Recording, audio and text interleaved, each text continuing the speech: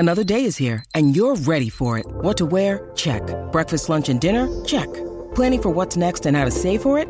That's where Bank of America can help.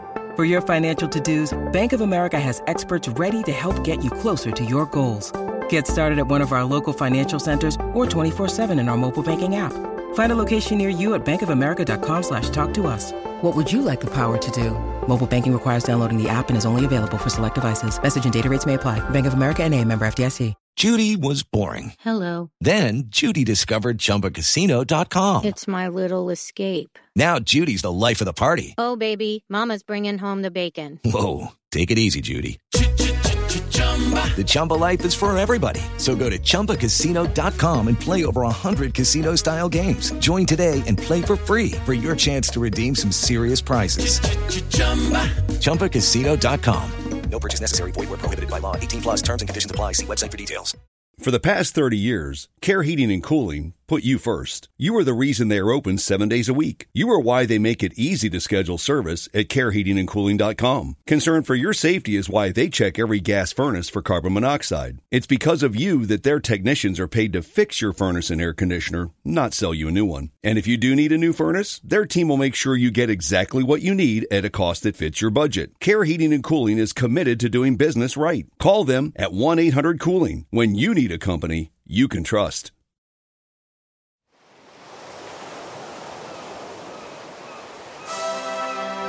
Hello and welcome to Footballistically Arsenal. I'm Boyd Hilton. Sidekick Josh is there in Soho House as usual. Hi, Josh. I am not in Soho House, but I am tremendously well. And I'm so excited that we have got a returning great to the podcast after a long absence. It's like Jens Lehmann coming back for that one-off game at Blackpool many years ago. Or Sol Campbell, he came back, didn't he, for a bit? Thierry Henry. Well, I wasn't going to go that far with Thierry. I mean, all respect. I mean, if you're gonna build it up, you might as well go for. No, I'm going Jens Lehmann. Jens Lehmann. The Jens Lehmann of the Arsenal podcast, of Footballistically Arsenal, is, listener, we're referring to Little Will Sparks. Will. Hello. Hi. Still little, not as good in goal as Jens Lehmann or in defence as Sol Campbell. Though Josh has seen me play football a few times, so he can vouch for some moderate ability. Yeah. Will's a good footballer. Very good footballer. What position do you play in, Will?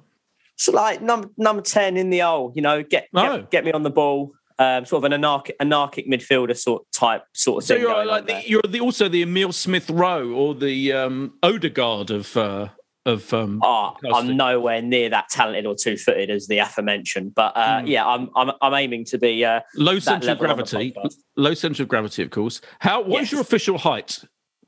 Official height. I'm going to go with 5'5", okay. Maybe a bit, maybe 5'5", 5.5. I don't know. 5'5.5". When people ask me how tall are you, I just go not very, and they can usually see that from the first instance that they meet me. So not very. I feel I can call you little Will because you are one of the few people in the world shorter than I am. Because I'm about 5'6". Yeah, no, you are. You're definitely a little bit shorter than me. We should say that you haven't. We need to. You know what we need to do? Because Will has come to the Odd Play with a Legend event over the years. We need to get the two of you in centre midfield as a partnership at an event, and we'll see how that goes. The two of you. What do you reckon, Will?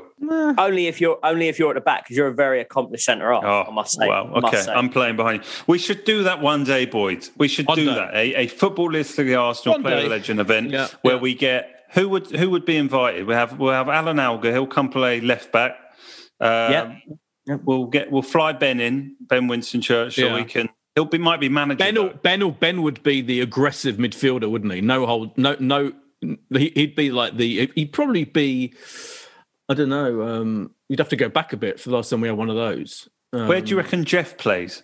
Where do you reckon Jeff Arsenal plays? Jeff Arsenal. He's like I think he could be in goal almost, isn't he? Like a kind of like a Bob Wilson style figure. I feel Gareth Parker played non-league football, didn't he? So he can. Gareth Parker, speedy winger, surely. I played with Gareth. He's a quality footballer. Yeah, really good. No, is he? Really. He'd love that. He'll love that. Yeah. All right. Well, look, there's something to think about. Maybe Dermo Leary, I reckon, will play up front. Is Dermo a striker? He always talks about his five-a-side games. Doesn't he? He's very into it. Yeah, very good. Mark Pugac. We had a lot of good feedback about Pugac last week. Pugas. Who was our guest last week, Will. No pressure to live up to that, but Mark was very good. Although he did, we should say, just to get us into the Arsenal facts, the Arsenal discussion of our game against Burnley, Mark brought up the issue of Chekhov's gun, which I'm sure, as Will knows, being an educated man, is reference to what Chekhov, the playwright, said roughly. I'm paraphrasing from the original Russian, but that if you show a gun in the first act of your play, it has to go off in the third. And the equivalent of that, of course, when Arsenal comes, is Xhaka, where if you pick Xhaka, then obviously he goes off. He's all right in the first act, but then some massive fuck up is going to happen in the third act. And of course it did. And I think that mistake kind of encapsulates, if I can use that word, Arsenal's form of recent times. And I read, there was a very interesting article on who was it? Sam Dean. No, Sam Dean of The Telegraph wrote an article saying Arsenal's comedy of errors, how moments of individual madness are ruining our progression. In 2021, Arsenal have conceded 13 goals. At least 6 of those were due to inexplicable, unforced errors. Now, and there was also a debate, a good heated debate on Twitter between Le Grove, other former guests on this podcast, Le Grove, Pete of Le Grove fame, also has his own podcast, of course, as well, and Alan Alger himself, about the general progression. Because Alan always trots out, and I'd say this if he was here, I use the phrase trots out slightly disparagingly. He always mentions the starting record of Arsenal managers. You know, he compares the numbers of games under Unai Emery with the number of games under Arteta and Wenger and all that, and sees. And of course, yes, Unai Emery has a much better record in his first tranche of games than Arteta's got. To which my question is: this is my long-winded introduction. And my question is, what are we seriously suggesting that Unai Emery is a better manager than Mikel Arteta, or in fact? Is the point that the Telegraph writer was saying, which is that I really feel sorry for Arteta because he's lumbered with these fucking players, Xhaka in particular, Luiz a little bit less, particular, but equally in the same bracket, players who can play well week in, week out. And Xhaka has improved, I think, quite a lot in the last couple of months, in the last month maybe. But fucked up that pass back from the goalkeeper, Leno, and ruined the whole fucking thing. So anyway, Will, I guess the question is, do you see what I mean? Do you think overall that we're advancing, the progress is going well, and are these individual errors, of which the Xhaka one against Burnley is a classic example, means you've got to take that into account when judging how well we're doing and how we're advancing under Arteta? Yeah, no, I think we definitely are advancing. When I watched that first half against Burnley, from the early signs of the play, I thought we were going to win 2 or 3-0. There was a real sort of attacking vigour. I mean, I thought the prime example of that was when for our goal, Partey played it through a Burnley press. Willian received it, full of beans, going towards the goal. And when Willian had the ball, the whole Burnley back 4 were backing off him. No one went in to make a challenge. So it's good to see Willian getting on the ball and affecting play a bit more. And then he picks out Aubameyang, lovely little step over. Okay, it was poor goalkeeping, but it was a goal. And then we had the chance a few moments later when Saka put it just wide. And I thought we were going to win comfortably. And then the game goes into a bit of a lull. If I compare this musically, it was like we played 4 of our greatest hits. And then you go into that sort of slower mid-set lull to make sure you don't get the crowd too knackered. That's what it felt like. And then Xhaka made that mistake. And, I'm really into my tactics. I love reading about tactics and I love reading about, all the different metrics you can compare football with at the moment, whether it's like expected goals or expected errors or even expected saves people are able to calculate now. And there's a lot of discussion, well, Leno should have seen the Burnley press coming. He's played it to Xhaka's weaker foot. At the end of the day, Xhaka's passed it to Burnley centre forward who's 3 yards away from him. It's gone off his backside and it's gone in. And it was at a point in the game where I was watching and wasn't really taking notice because it was just sort of looked like in the corner of your eye sometimes when you're on your phone. Yeah, I know what you mean. It was meandering in a very comfortable way. We were absolutely dominating that game in a kind of comfortable, laid-back way. Yeah, but they were no threat whatsoever. Yeah, no threat whatsoever. And then I looked up and the ball was in the back of the net and I couldn't compute how it had gone in until I saw a replay. But to answer the question, you're talking about progression. If you look at the game against Burnley earlier in the season, where we were struggling to create chances.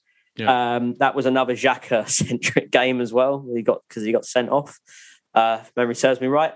So there's definitely progression. At the end of the day, we're in the top half of the table. It's hard because I think we've got more points still than we had this with the equivalent last season. It's difficult because there is so much potential in that side, and I'd really like to keep hold of Ødegaard for another season. I think he's coming on quite well. He's definitely finding passes that some other midfielders can't find. Another one, I mean, I'm sure he's received praise in previous weeks, but Mari is really an assured presence, and you don't really notice he's playing half the time because essentially I think he knows where to stand. And that was proven last week at Leicester when he put Vardy on the weights for that ball and Vardy tried to buy a foul off him. So there's definitely signs overall. There are 100% signs of progression, but I mean, it's a point away at Burnley, who are in pretty poorish form. So disappointing at the end of the day. At the end of the day, Josh, do you think a lot of Arsenal fans on Twitter were blaming Leno? Some of them as much as they were blaming Xhaka for that mistake. Some were blaming him more. I found that absolutely inexplicable, I have to say. As far as I'm concerned, our whole style now is to play out from the back. I mean, pretty much every team does, probably apart from Burnley. Like, there's about one or two teams that don't play out from the backs. But we certainly, absolutely, clearly, the manager has instructed our defence to play out the back and to try and often we create good chances from that. It's working really well, and we've improved on it massively from when we tried to do it last season. And so in this situation, people are going, "Oh, Leno can see, the threat from the Burnley players." I'm sorry, he's got Xhaka. First of all, is coming back towards him, literally asking for the ball. Correct. Absolute, and can see. Correct. By and the is way, expecting the ball. As expecting the ball, and knows full well the Burnley players that are in the vicinity of him. It wasn't a late run from the fucking Burnley player. He's there, standing there next to him, and so Leno gives him the ball as he's asking for it, and all he has to do is turn around and pass it to someone else in the right shirt colour, and instead he whacked it at the fucking Burnley player. No, he took a touch, didn't he? He took a touch. And it's like the equivalent of what he does sometimes in the most, even with the improvement, in his most infuriating moments, when he stands there with the ball, literally like stands there for a kind of couple of seconds, kind of takes another touch and then doesn't pass it to the really obvious player. Often it's, someone out on the wing. And in this case, he took a touch and literally whacked it at the Burnley player who then went straight into the net. I mean, it's his fucking fault, isn't it? Yeah, I mean, that was a very long question, Boyd. I thought I was going to be asked my opinion on it, but quite frankly, you've done two and a half minutes on talking about it. What I will say is, usually the blame might go to the goalkeeper when that ball is played out, and then that player is dispossessed immediately. He didn't have time. He couldn't. There was no composure.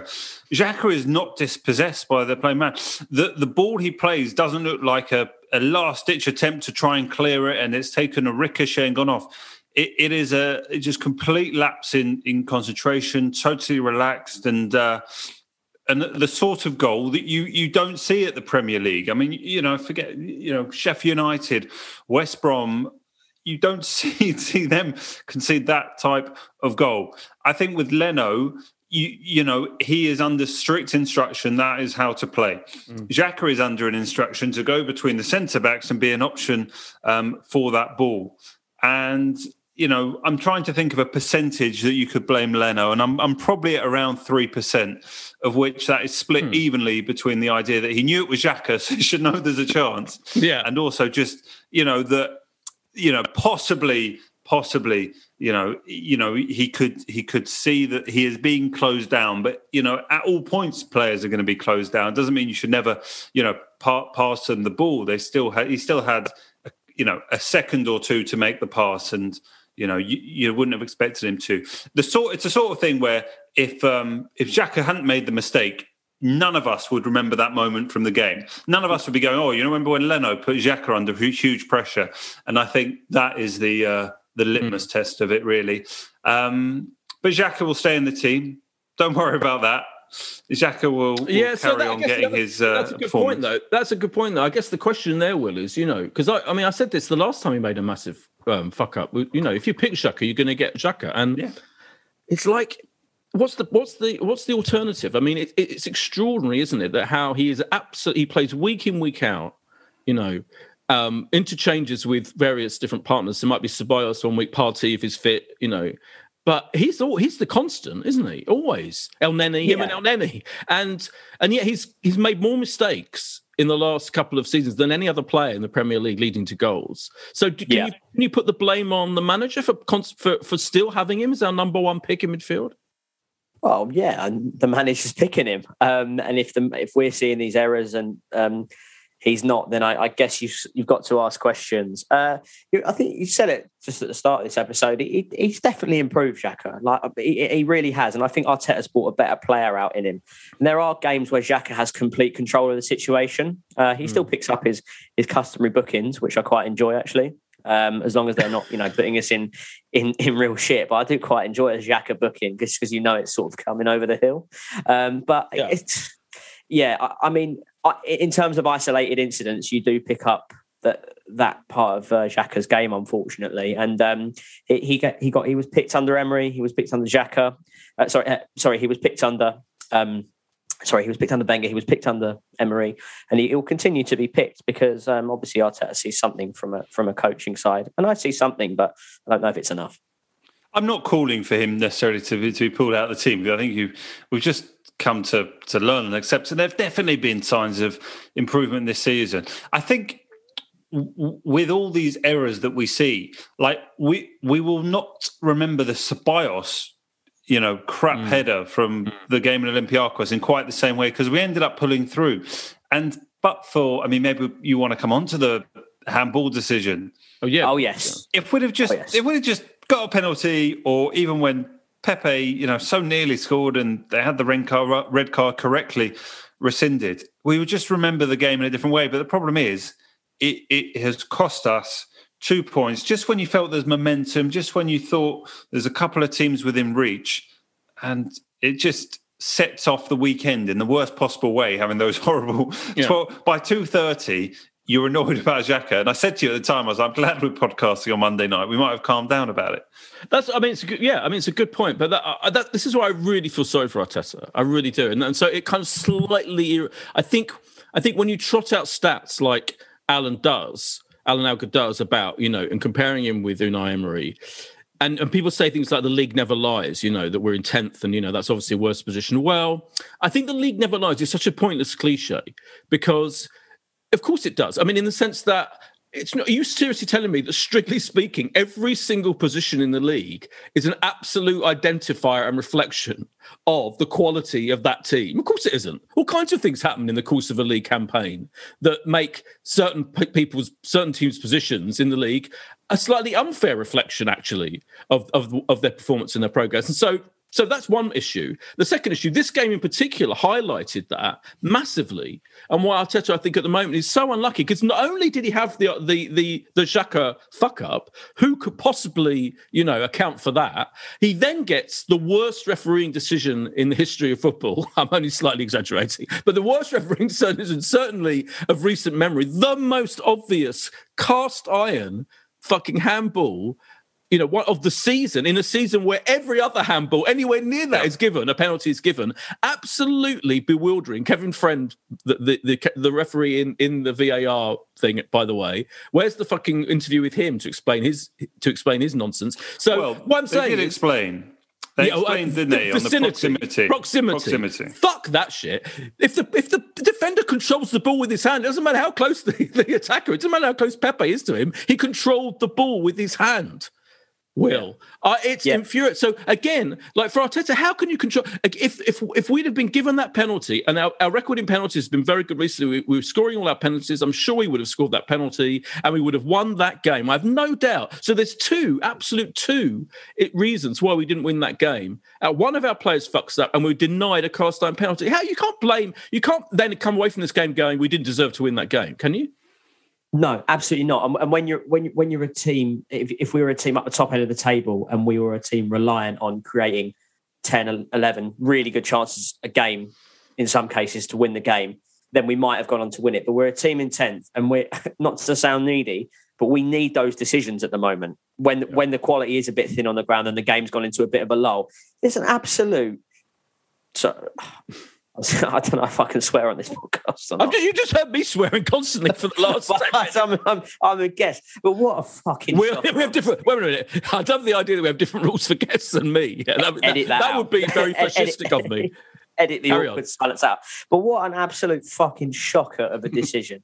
Like, I watched it over and over again. And with Twitter these days, you don't need to wait until match of the day to see it again. Or you just type in your search bar is Peter's handball or Arsenal handball, and you see that 4 seconds of complete fucking bonkers over and over again. It's like when you go to intercept a ball in basketball, when you go for one of those low blocks and it doesn't even hit his hand. He swipes the fucking ball. He literally swipes it when Pepe tries to take it past him. Nothing to do with proximity. We saw Eric Dyer get penalised for a penalty earlier in the season against Newcastle that came from a long throw and it just touched his hand from behind. And I absolutely pissed myself when it happened because it's Tottenham and it was the most non-handball I've ever seen. Sorry, Josh. But I couldn't believe my eyes. I couldn't believe my eyes when he hadn't given a penalty, and I'm still fucking fuming about it. Sorry. What this penalty did was show that despite VAR, it is entirely subjective, right? Yes. The whole thing about VAR, there will be consistency. The consistency, unfortunately, is of course there with the offside, but it can't be there because this came down to interpretation, and we've seen penalties given for that, this season, and this one wasn't. And I was convinced it was going to be a pen, not necessarily because it was a pen, but because it was going to go to VAR, and so many have been given in that manner. So to have it, didn't even send him to have a look at the screen. No, which is interesting, isn't it? Because we've, originally when they used to go to the screen, there would always be this, well, if you're being sent to the screen. Yeah. But then that sort of changed, and that's right. It should be go to the screen. You can stick with your decision, if it is really going to be down to the referee. So, yeah, it was so frustrating. But then, I guess, I disagree with your point, though, Boyd. I think over the course of a season, you could say, the league table isn't really reflective of, Liverpool's squad because they've been decimated at the back and it's ridiculous. But in terms of what they've put on the pitch, I think it is probably about right. And I don't know how you can say that, we've played 27 games. I think we are where we are. I mean, we've looked like about a mid-table team, and we lie mid-table, roughly where you'd expect us to be. We've shown glimmers and games where we look much better than that. And we've shown games where we look like, some of that run in November, we look like, relegation bound. I remember doing that podcast, 14 games in, 14 points. We've looked crap. I think we are where we deserve to be. That's a good point. But my argument would be that in that period, we had relegation form.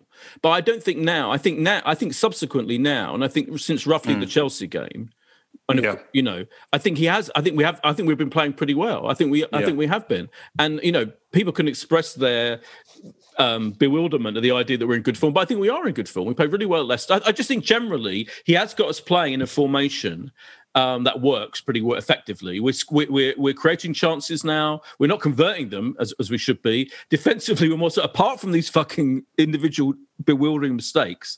Defensively, structurally, we are more sound than we have been. We're not conceding 30 chances to the opposition team as we were famously under Unai Emery. All these things. So that's what I mean. And I think we're slightly above midway in the table. I said this a couple of weeks ago. I don't see that much difference between us and West Ham and even Tottenham. Tottenham had a really bad time, and now they've suddenly got, Chris Bale's playing really well for them, and now they're scoring quite freely. I don't see that much difference between 10th where we are and 6th, 7th. All of those teams, we could be 6th. We could easily be 6th as we are 10th. That's my point. And, so it's that strict, that again, for me, it's just meaningless to say every single position is exactly where you should be. I mean, it is literally, but I don't think it's particularly, has any insight. Will?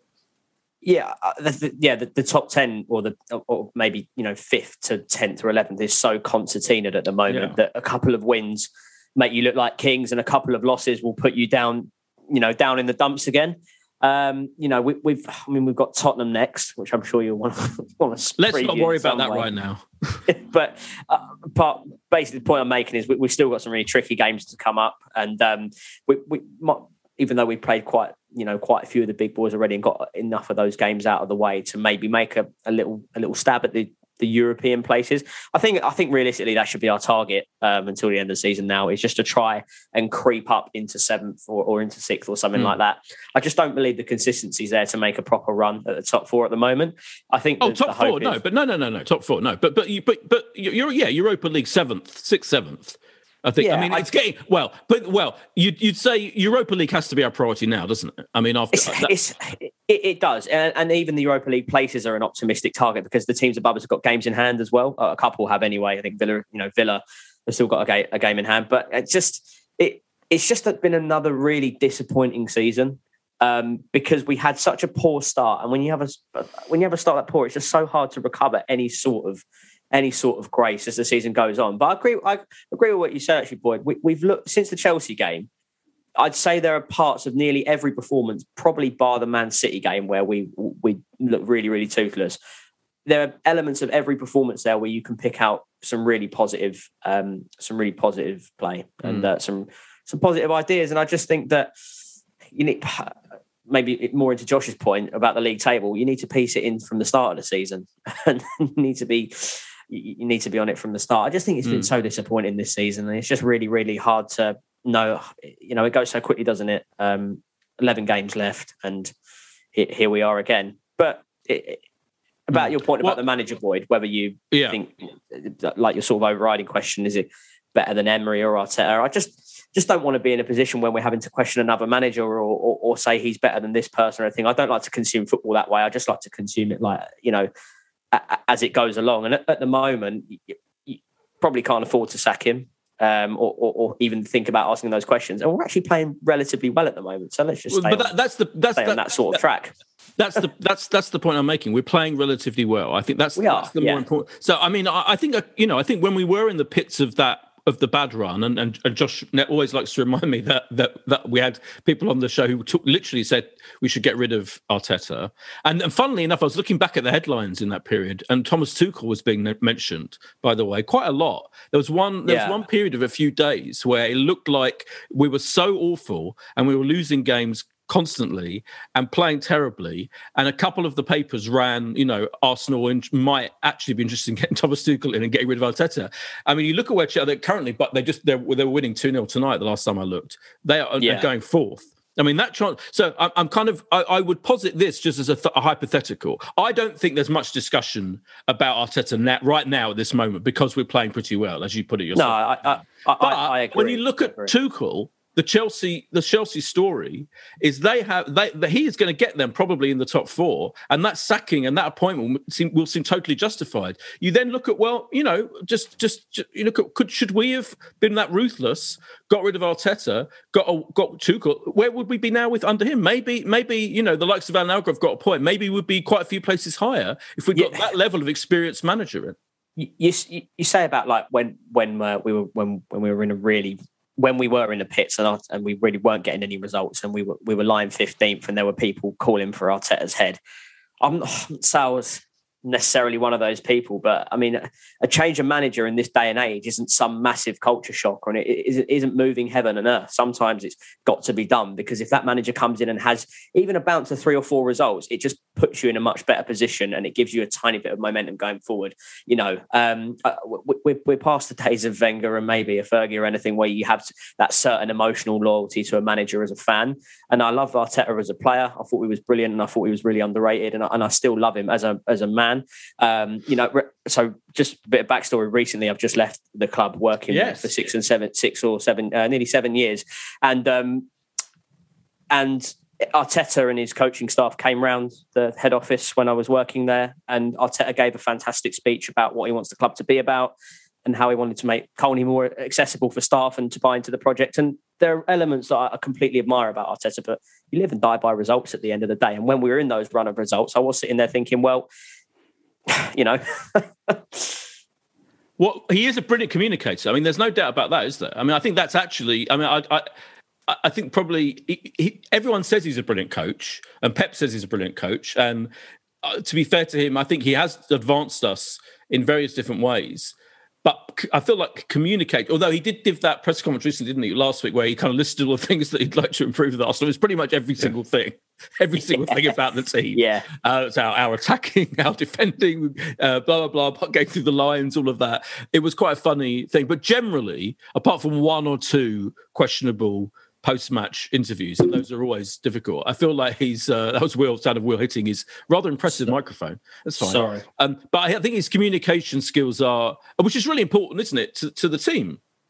It's as important. It's one of the most important elements of the thing. If you can communicate to the team what you want them to do, and if you can kind of, but I wonder, Josh, whether what would Thomas Tuchel have done with Xhaka making that mistake? I wonder whether the likes of him might have actually dropped him after that. I wonder if because one of the big problems we've had going back to Wenger and beyond is the lack of punishment, the lack of consequences when players make mistakes like that.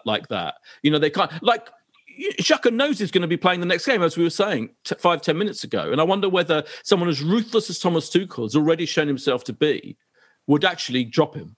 I don't know. It's a well, I think Tuchel at Chelsea has clearly given everyone an opportunity, hasn't he? He has rotated the team heavily, which is a nightmare for those that enjoy Fantasy League. I mean, I never quite know if Ben Chilwell is going to be playing, having been such a reliable fellow for so long during this season. It now seems that Alonso is back in action.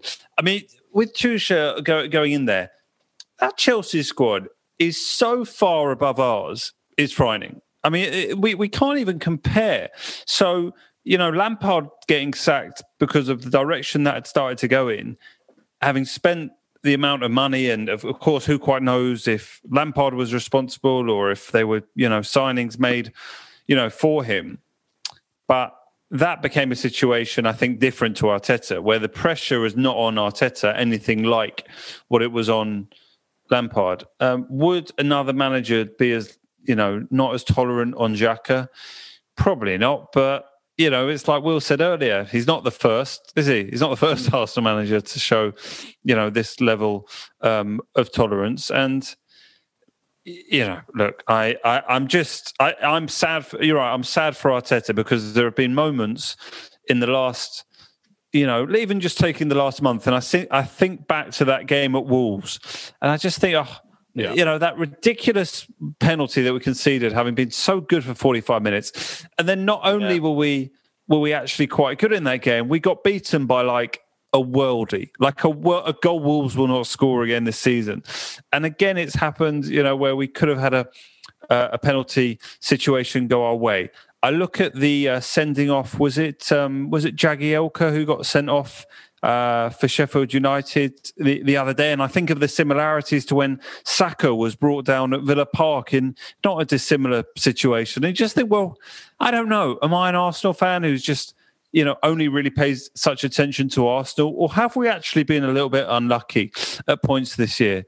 And that added to the good performances we've seen from Arteta, and the way we dug ourselves out of a hole in Europe, and the way we went to Leicester and were so convincing. That's what I just think will, even though I think, as I've said it here before, we'll only peter to maybe 8th in the league. We'll see what happens in Europe, but I'm happy to go again next year. And it will be Arteta in charge, and hopefully, with a bit more of a turnover in the squad and a few more players out, you think of Guendouzi and probably a few others who are going to leave the club and be replaced. And hopefully a brighter future. Imagine if he finds a midfield player who can do everything that Xhaka can do, and not make 8 mistakes that lead to goals.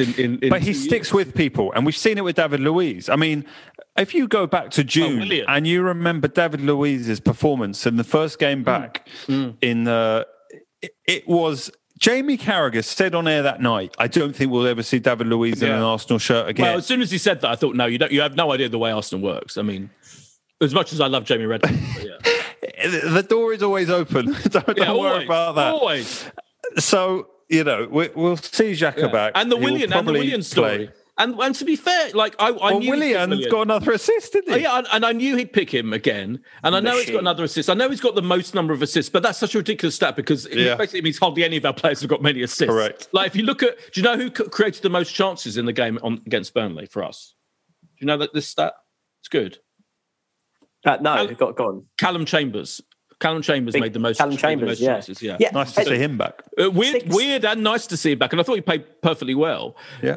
Interesting reluctance at the moment to pick Hector Bellerin. I wonder whether that's anything to do with Well, there was this story again today about the Barcelona elections, and I saw that as well. Laporte in, and that meaning that Hector is on his way. But we said it, didn't we? It's starting to feel like the end of that love affair. And I feel for you, boy, because when Theo left, that was a really tough moment for you in your Arsenal supporting. This is Hector nowhere near. leaving. No. Oh, okay. I love him. I like Hector as a human being, and he was very nice when I met him at that GQ style party. Name drop. Yeah, about 18 months ago, and he's an example of how to be a really good human being as well as a footballer. But I'm not. I won't miss him as a footballer that much. I don't. Who would you miss most if they left right now in the current squad? Yeah, Saka. Saka. Yeah, I think so. Yeah. I saw, by the way.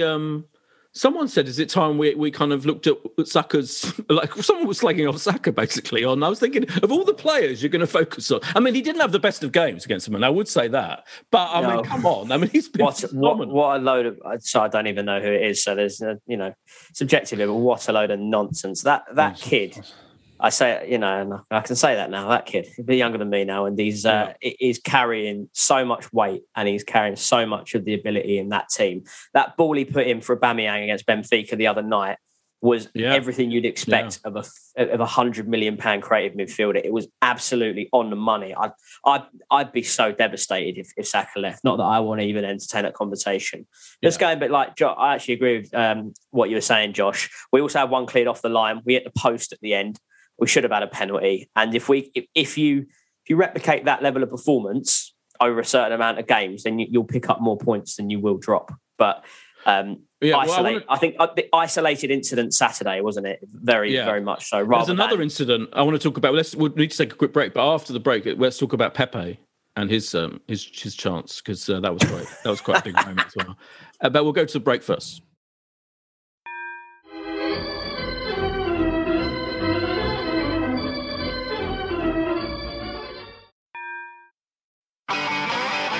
If you want an e-bike that doesn't look like it's made for the shopping precinct, something that's less Mr. Bean and more Steve McQueen, check out the range of bikes from London-based Cooler King. From dope 250-watt city bikes to Harley Bobber-inspired 750-watt beasts that can tear your face off while leaving your smile intact. Cooler Kings are made in limited numbers, yet highly affordable. Check them out now on the web at cooler.bike or find them on Instagram with #CoolerKingBike.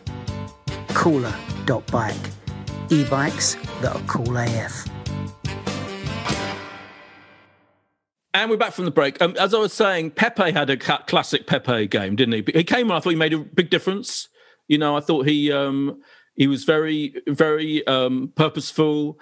I thought everyone seemed to speed up the play. I do think he's, everything, because even in the first half, when we should have been 3 or 4-0 up, I agree with what Will said right at the beginning. We could have been 3 or 4-0 up in the first half an hour. But I thought it was quite interesting. We played quite slowly, even during that period. But then Pepe comes on, and then suddenly, like in the last act of the game, if you like, we're playing faster and more purposeful, and suddenly it feels like we're getting out together. And I thought he was a lot to do with that. Then he had that chance that he completely fluffed. Just now, again, we're going to go back to that. Alan Alka says it's his technique. I think that's the wrong word. I think it's all in his mind. I think he's not. I think he just doesn't focus and concentrate enough. He's got the technique. He scores goals like that all the time. All the goals he's ever scored for us half the time is when he cuts in and has any time to go and shoots and scores. He would score that 9 times out of 10, but he didn't. And that's not to do. He hasn't got the technique. It's because something in his brain didn't quite focus enough, and he's not ruthless enough to take that chance and just pull it off. Well, he's just mistimed it. He's just fluffed it. Yeah. He's just fluffed it. Yeah, it's like it's a simple. I think anyone's capable of fluff. that. The fluff. Yeah, absolutely. Anyone's capable of that. You could name countless Aubameyang chances. The one in the Europa League the other night against Benfica in the first leg. Whilst his technique was actually quite good because he let it run across his body, he just put it wide. But look, players at every level fluff chances. You know, I fluff chances down at Highbury Fields every now and again, and I feel very bad at my team grown at me. But there's not as much pressure on me because, you know, it doesn't depend on people's livelihoods and managers get staying in jobs. But whatever, he fluffed it and he should have scored it. So if you add that to another isolated incident, isolated incident Saturday doesn't have like the same ring as like a Super Saturday, does it? But that's what I think it's good. I think it's a good label for this particular game. It was just full of little incidents rather than a symptom of how Arsenal are playing at the moment. You know, I think it was rather that than we didn't come. I don't know about you guys, but I didn't come away from the game going same old. We didn't create any chances. We didn't even look a threat. I didn't. And earlier in the season, that's what I felt after nearly every game from about from September through to about December. So it's an improvement for sure. We had 15 shots, by the way. I mean, only 3 on target, but 15 shots. I mean, you know, we should have had more on target. What did you think, Josh, about the Pepe situation? Then, you know, hero or villain? He also, of course, led to what should have been a penalty. His dribbling in the box put that pressure on their player to touch the ball with his hand. But obviously, he should have scored. So it was a kind of mixed day. But he made a difference, didn't he? Coming on, Pepe. 100%. Made a difference, had an impact, and you can't always say that about some of the sort of attacking substitutions that we've, made during this season. You know, in the past month, the main man coming off the bench was obviously Willian, and he's come good of late. But there were so many sort of non-memorable substitutions that have been made and lack of impact. Pepe has undeniably had a bigger impact since the turn of the year. And I was probably upset for him. Not upset for him, I don't know if that's the right word, but I would have started him. I think I would have started him at the weekend. I think he's unlucky. And I don't know if that really is starting to see where the priority is for Arteta. I imagine Pepe starts on Thursday night, and I think that is starting to see where Arteta, it almost feels like all the eggs are in the basket. He can mix and match a team in the league, knowing we probably won't make it. So now it's just, all about Europe. And I think Pepe has done enough to play his way into that sort of European 11 that we'll hopefully see on Thursday night. I think also the way we're playing at the moment is a benefit to Pepe because we spend a lot more time in the opposition half at the moment. We're taking a lot more touches near the final third. And when you're playing that way, a player like Pepe thrives on that because he's always near the ball. He always wants to get on the ball. And he's very good at, if you get him isolated one-on-one against the fullback, you saw the other day against Leicester, playing Luke Thomas at fullback, young, fairly inexperienced. Pepe absolutely relished that going up against him one-on-one. And Thomas ended up getting booked in the first half, I think, or fairly early on, if memory serves me correctly. So if you play that way and you want to go and dominate play in the other opposition's half, then a player like Pepe is great because he's going to see more of the ball. He might lose it 3 or 4 times, but he's close to being in that club of a very small club of sort of Arshavin and maybe to another extent Alexis Sanchez, is when you are dominating the game but you can't necessarily break anything down. He is someone you want on the ball because he has got that 1-yard shift that can make something happen. Unfortunately, I don't think the consistency is quite there. And maybe with an Arshavin, it wasn't even. Alexis is a different kettle of fish, but it definitely wasn't there with Arshavin. Definitely, I believe. No, he wasn't. But he's in that bracket of player that when it is a bit stale and you have a lot of possession around the opposition box, he is someone you want on the ball because there is something there, and I think that's why Pepe wasn't completely written off when he was in a really bad run of form. But I think he's playing really well, apart from that complete sitter. What about that? Yeah. What do we think about? My one issue with all of Arteta's decision making at the moment, I've said this a couple of times, is substitutions, and I thought the taking Odegaard off, who I thought was having a perfectly good game, and bringing on Lacazette and playing Lacazette in that number 10 position. I mean, he does okay there, but I mean, I just thought that was I didn't see that. I thought that didn't make much sense particularly. No, I'd agree with you. I was surprised to see him go for Lacazette before Pepe. I think when you looked at that bench and the options that were going to be to come on. I mean, you sort of knew, didn't you? I mean, Martinelli, we've spoken about, he doesn't seem interested in him. No. You know, who was on there? Bellerin and Gabriel. So, you know, defensively, not going to worry about. Ceballos, he did bring on in the final 10 minutes. Holding, you know, wasn't going to appear. You knew it was going to be Ceballos, Lacazette and Pepe coming on in some order.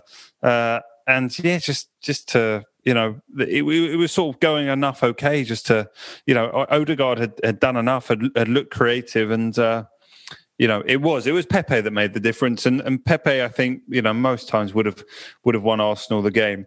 And at least with Pepe, when you know he isn't starting, you think something might happen. I mean, you never quite know. I mean, it could be 2 out of 10, it could be 8 out of 10, but he's not shy at, he won't always do the safe thing. He will try and beat a man. He will try and make something happen. And, you know, it's infuriating at times, but, you know, he was inches away from, you know, one, he should have got us a penalty, and, you know, so close. I mean, he got a great connection on the one that ended up hitting the bar. So, yeah, I'm pleased enough. What did we make? Talking of Lacazette, did you see Match of the Day? The Match of the Day. So Gary Lineker, did you see it, Will? Match of the Day. Oh yeah, I've seen a clip on Twitter where they all fall over at the end. Yeah. Well, so they highlighted first of all Lacazette screaming, which was, I have to say, loud, dramatic, and unbelievably loud. If you're watching with the sound, with the natural sound, with the crowd, with the fake crowd off, as I was on Sky, on BT Talk, sorry, that it was unbelievable, that sound. And he clearly. Do you like the fake crowd? You not like the fake crowd? No, I don't like the fake crowd. No, I don't like. I like to hear the now. I like to hear, because especially you can hear Arteta coaching in his 5 different languages, you know, and you can hear him. That's true. That's much more interesting than the fake crowd. So Lacazette did make the most of that foul, and then they highlighted that quite effectively. And then at the end they did the joke of him falling over and making them, which I thought was all perfectly good. Some Arsenal fans got annoyed and offended, and I'm like, come on, have a fucking sense of humour. And have a sense of humour. It was quite a funny little bit by Lineker, and Ian Wright was there with him. I'm sure Ian Wright clearly didn't mind. Thought it was funny. And B, it's valid, because as much as I love Lacazette, and Lacazette is up there with the players I really, really like at Arsenal. He did make the most of that thing, and the screaming and the shouting was a bit ridiculous, wasn't it? Yeah, it was. Yeah, I agree about the Odegaard substitution, by the way. Just going back a bit, I think, just goes back to a general tactical practice when Burnley are completely content with that point, and they're completely happy to concede possession, and that there's going to be a bit of space or a bit of reserve about Burnley, so much that's where Odegaard thrives, when he's on the ball and he's got fullbacks overlapping either side of him, or just someone trying to test that really low block. And I just think to take him off, I don't know if it's a fitness issue or anything, but I was really disappointed to see him come off, because I thought Burnley was starting to tire a bit. And they were conceding a few attempts on goal as well. So, but I really, really like Odegaard. I just think he's exactly what the team have been missing all season. And it was a void really well taken up by Smith Rowe, in the sense that you can pick the ball generally between the centre circle and the D and have some sort of effect on the game, rather than playing parallel lines to your wingers or trying to dip a ball in over the top. It's where you can be really comfortable in your own self in those areas on the ball. And I think Odegaard and Smith Rowe have both got it. And I think it's actually quite a good little competition for that place at the moment, and when they are fairly similar players. Only thing I'd say about Smith Rowe is I think he's got a bit more effect in the tackle and a bit more effect when you want to deploy a counter press. But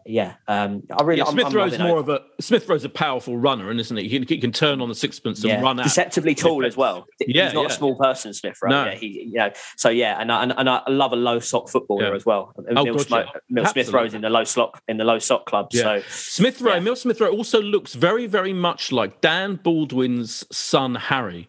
Probably no one apart from me, probably in the world, and Dan and his immediate family and friends will know what Harry looks like. But imagine Emil Smith Rowe as a kind of 8-9-year-old boy, and you have a sense of that they are really good lookalikes. Does he play football? He does play football. Yeah, apparently he's a pretty good footballer. Yeah, little Harry Baldwin. Yeah, definitely. Yeah, exciting to see him there. Can we? I mean, I know we're getting towards the end. We've got to look ahead to the Europa League game, and then obviously the North London derby. Just for a few minutes, Will you've just left the club after working for so long. How does it feel? I've only been there to gather intelligence to come share on this podcast. Obviously, it's been a long mission, but we're ready. No, I'm joking. Have you signed an NDA, Will? Did you have to sign an NDA? I mean, I'm sure there are various bits in the contract to say, you can't really bring a club into disrepute. I can't say that I read it that well. Yeah, we're not asking you to. We're just, are you I am. Are you sad? Are you sad to leave in a way? Like, as a fan, it just seems like the greatest job, to work for the club you love. It's amazing. Extremely sad. I had such a good time there. I started doing stadium tours when I was about 18, sort of a couple of days a week when I was at uni, and it was a great job to do alongside going to lectures and everything. And then when I finished that, I went up to head office to go and work in the box office in the service centre, and got to do some amazing things. I'd often be on the coaches to where at Middlesbrough, Swansea midweek, helping out the travel department.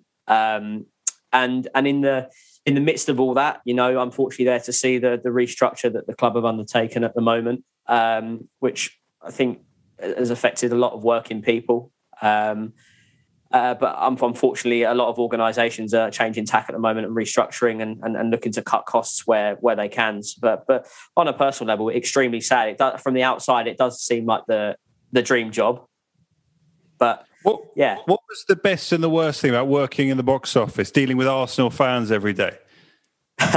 There was some difficult set of fans. Yeah, there were some really difficult supporters to deal with. But difficult football supporters. I can't believe that.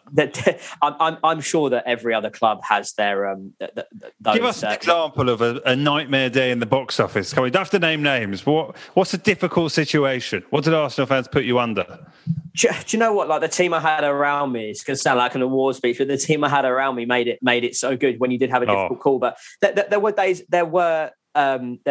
in the box office where something systematically had gone wrong, and there would be a queue going until half time, and you're dealing with lots of angry people who have been season ticket holders for years and years. Just little menial things like that. It's not something that you can write a book on, but from the outside, I imagine it would seem like an ideal job. But, worse Arsenal books have been written, Will. Believe me. What would you call your book about your time in the box office? What would you? Boy, you got a name for this book? What about a ticket to ride? Because it was in the ticket. Oh yeah, that's department. Good. Yeah, that's right. And it's after a Beatles track as well. So I'd be happy with that. Did you say? I don't know if this is coincidence, Will, but you leaving Arsenal has arrived at roughly the same time as the Arsenal's financials for 2019-20 have been announced. I don't know if you're named in the report. But I see that basically our loss before tax widened from 32 million to 54 million. Revenue fell 51 million, 13%, to 343 million. That's not bad, that revenue, by the way. 343 million. Impacted by COVID. Figures would have been worse without 60 million profit from player sales. This is all Swiss Ramble. Everyone, if anyone wants to see Swiss Ramble. The Authority. He's great. Yeah. Does he mention you in the report? No, I doubt it would. I doubt they would have saved loads getting rid of me, to be honest. But it's working for your boyhood club, and my family are season ticket holders still, and still go down there on a regular basis. And it was something that I'd love to have continued for years and years and years. But I think just little things, like I say little things, but like I was honoured to just do little trips up to the training ground every now and again to do some work with the players. And a trip to Baku, that was a really, really tough 48 hours. It was 6 a.m. getting on that plane and then trying to deal with supporters on the way back, just us getting absolutely pasted by Chelsea. But that must have been experience. Well, at least you didn't pay a grand for your flight out there. Well, it could have been worse. Could have been a worse 24 hours. Did you? You must have met most of the players at various times. Yeah, I had really, really lucky to meet most of the players. So I went up to Colney a couple of times to help a wonderful lady called Lynn, who I don't think gets enough recognition in the wider Arsenal sphere. Lynn deals a lot with the players and messages for sick children and letters for families who have unfortunately lost a loved one, which at the moment couldn't be more prevalent. But Lynn's amazing, a real Arsenal treasure. I'm so glad they've still got her. So hopefully some acquaintances of Lynn are listening, but just things like that, going up to the training ground, doing messages for kids that are sick in hospital. I went up there once and we did the Christmas messages, so just recording messages for kids who are sick in hospital. I've got to say, Rob Holding, when we did them, was absolutely top drawer. Had so much time for it and putting antlers on and tinsel around him as well. So he's one of my favourites. Was there anyone who wasn't top drawer? I wouldn't say Ozil was the happiest bunny around. I knew you were going to say Ozil. That's why I asked the question.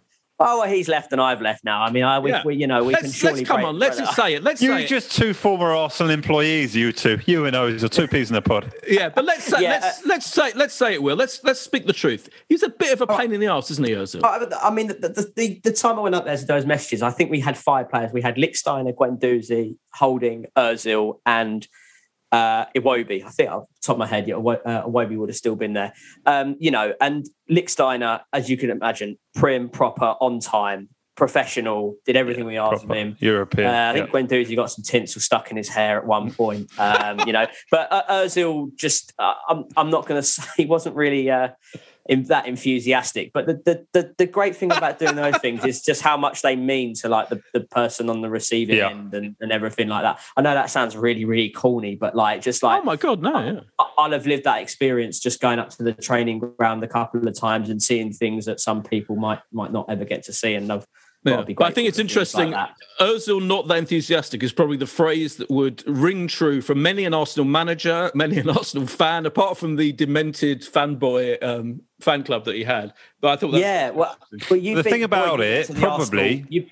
You've been to the Arsenal and you, Josh, been to the end of the Arsenal Foundation ball, which I was lucky enough to help out on. Josh hasn't, but I have, as well. Basically, I'm waiting for Boyd to get Dermot to invite me, and I'm still waiting patiently. But next year I'm in. Next year, absolutely. You'll go to Cinderella. Will go to the ball. Don't worry about that. But you're right. Ozil lost in first out of that ball. Yeah. Looked after. I think like when you volunteer for those things, you usually get told who you're looking after in advance. Go on, Josh. Well, no, I was going to. Was it maybe that Ozil did an assist and passed the tinsel to Guendouzi, and then thought Guendouzi was going to do the interview? It might have been confusion about it. Really, Ozil was just there to do the assist of a tinsel. It's possible. It's possible. I just that he wasn't very assisting on the day for that. But you know what? Like, to be fair to Mesut Ozil, on a charitable front, the amount of money that he puts into work, like valuable causes and everything, if I play it with some parity, it's like unprecedented and probably makes so much difference the world over than what I ever did at the club. But he gives a lot of charity and does like to talk about it. But yeah, go on. Yeah, he does some really good stuff, to be fair. But the foundation ball, they were good fun. Boyd, it's like a candy shop. I'm sure you can vouch, Boyd. Yeah. It's just such an amazing night. But I had the pleasure of looking after Henrik Mkhitaryan and Alex Iwobi when I did. Mkhitaryan's such a really, really lovely bloke. Two disappointing forwards. Smashing it out of Rome. Yeah. You know what? You say disappointing, but looking back, like when you're a fan and an employer, I know. I'm being horrible. Yeah. And Iwobi was really nice as well. And it's a good evening. But I distinctly remember Mustafi and Ozil not being... Again, Mustafi as well, pain in the arse. I just don't think it was their favourite event of the year, that's all. No. But, not here to dish dirt on anyone, just some minor observations on what was an amazing time at the club. Really, really good. Amazing. That's very good. That's very good, Tim. Maybe one day you'll be back. I mean, this could be a temporary thing. I don't know. Who knows? Before we should predict. By the way, we're recording this 3 minutes. In 3 minutes' time, Meghan and Harry are on ITV. So I know if you want to wrap it up quite quickly, and we are coming to them. We will predict the two games. Huge week coming up. I mean, fucking Massive. Hell, Europa League and the Tottenham game. But I just wanted to mention, in case anyone hasn't seen it, that Lacazette and Aubameyang have done another one of their videos where they commentate over the... did you see this? They commentated on, I think, the first game of the season. It's out there Amazing. On Instagram and Arsenal socials. They're so funny. Just the two of them together kind of completely having a laugh. I thought it was brilliant. But we should address the more important factor of the game on Thursday. Josh, what the fuck's going to happen there? Go on. Well, I just said from watching Lacazette and Aubameyang, I'd love to see the two of them on Gogglebox, having to sort of react to some nonsense British TV. I think Boyd, you're the man with the connections. Yeah, I'll mention it. I'll mention it. Yeah. And what is going to happen? I mean, look, Olympiacos, they were in the Champions League, weren't they? I remember they were in Manchester City's group and obviously bowed out of Europe, and then they've battled through against PSV. I trust that Will will be far more across the Greek table, but last time I looked, they were sort of humping the Greek league and away comfortably first. But we've got I think Arsenal will get through over the two legs. I really do. I think we're going to go quite deep now. I think this feels like a draw, but then come back to the Emirates and we'll do it. So I think 1-1 on Thursday, but a good 1-1. Like we'll get an away goal and feel positive about it. Will? Yeah, I'm so glad to be back in the predictions game. Obviously, that's staple of this podcast. Oh, gotcha. It's the only thing that keeps us going, Will. You wouldn't let it drop. Anyway, I can't ramble on because, as you say, Harry and Meghan are on in about a minute's time. I'm going to be a bit boring and go with Josh. I think 1-1's a pretty solid prediction for that game. So, I'm going with Lando on this one, 1-1. I mean, obviously, we need to point out what happened last year. I mean, we went out. That was a horrific night at the Emirates, probably one of the lowest moments under the Arteta reign. But even on that night, it was a strange one, and we did enough across the two legs to win. And I don't know. What are you thinking, Boyd? I actually think we might win. Yeah, I think I actually might win even the away match on Thursday. Yeah, I'm going to say 2-1. I think I'll do a surprise victory. I think we've got it in us to play really well, and I think the bad luck we've had recently, I think that will rouse them into doing well. Yeah, and I think he'll pick all the best players, and I think we'll be fine. Which means not Willian, by the way.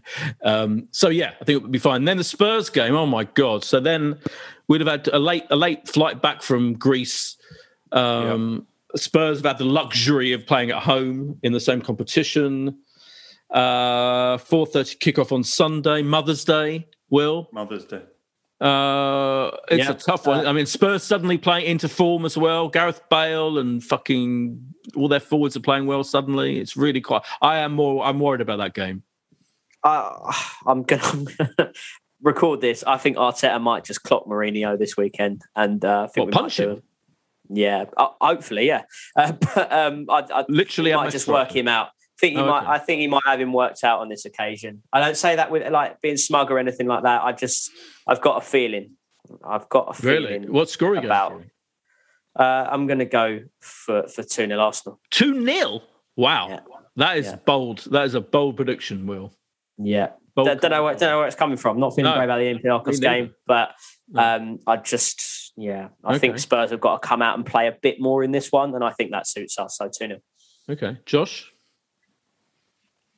I don't share the optimism from young Will here. I've got to say, I think we can get a point, and I would take a point, sadly, right now. But a point is absolutely no good to us if we still harbour hopes of European football, because Tottenham are one of the teams that you think we are going to have to overhaul if there was any hope of making it. So I think there's goals. I think this is 2-2. I don't think we're good enough to keep them out, but 2-2. So I think I just feel like we're sitting here in 10 days' time, and we've got through in Europe. We'll kind of begrudgingly accept if we haven't managed to beat Spurs in the North London derby. I just think it feels so heavily it's about Europe at the moment. So I'm going 2-2, Boyd.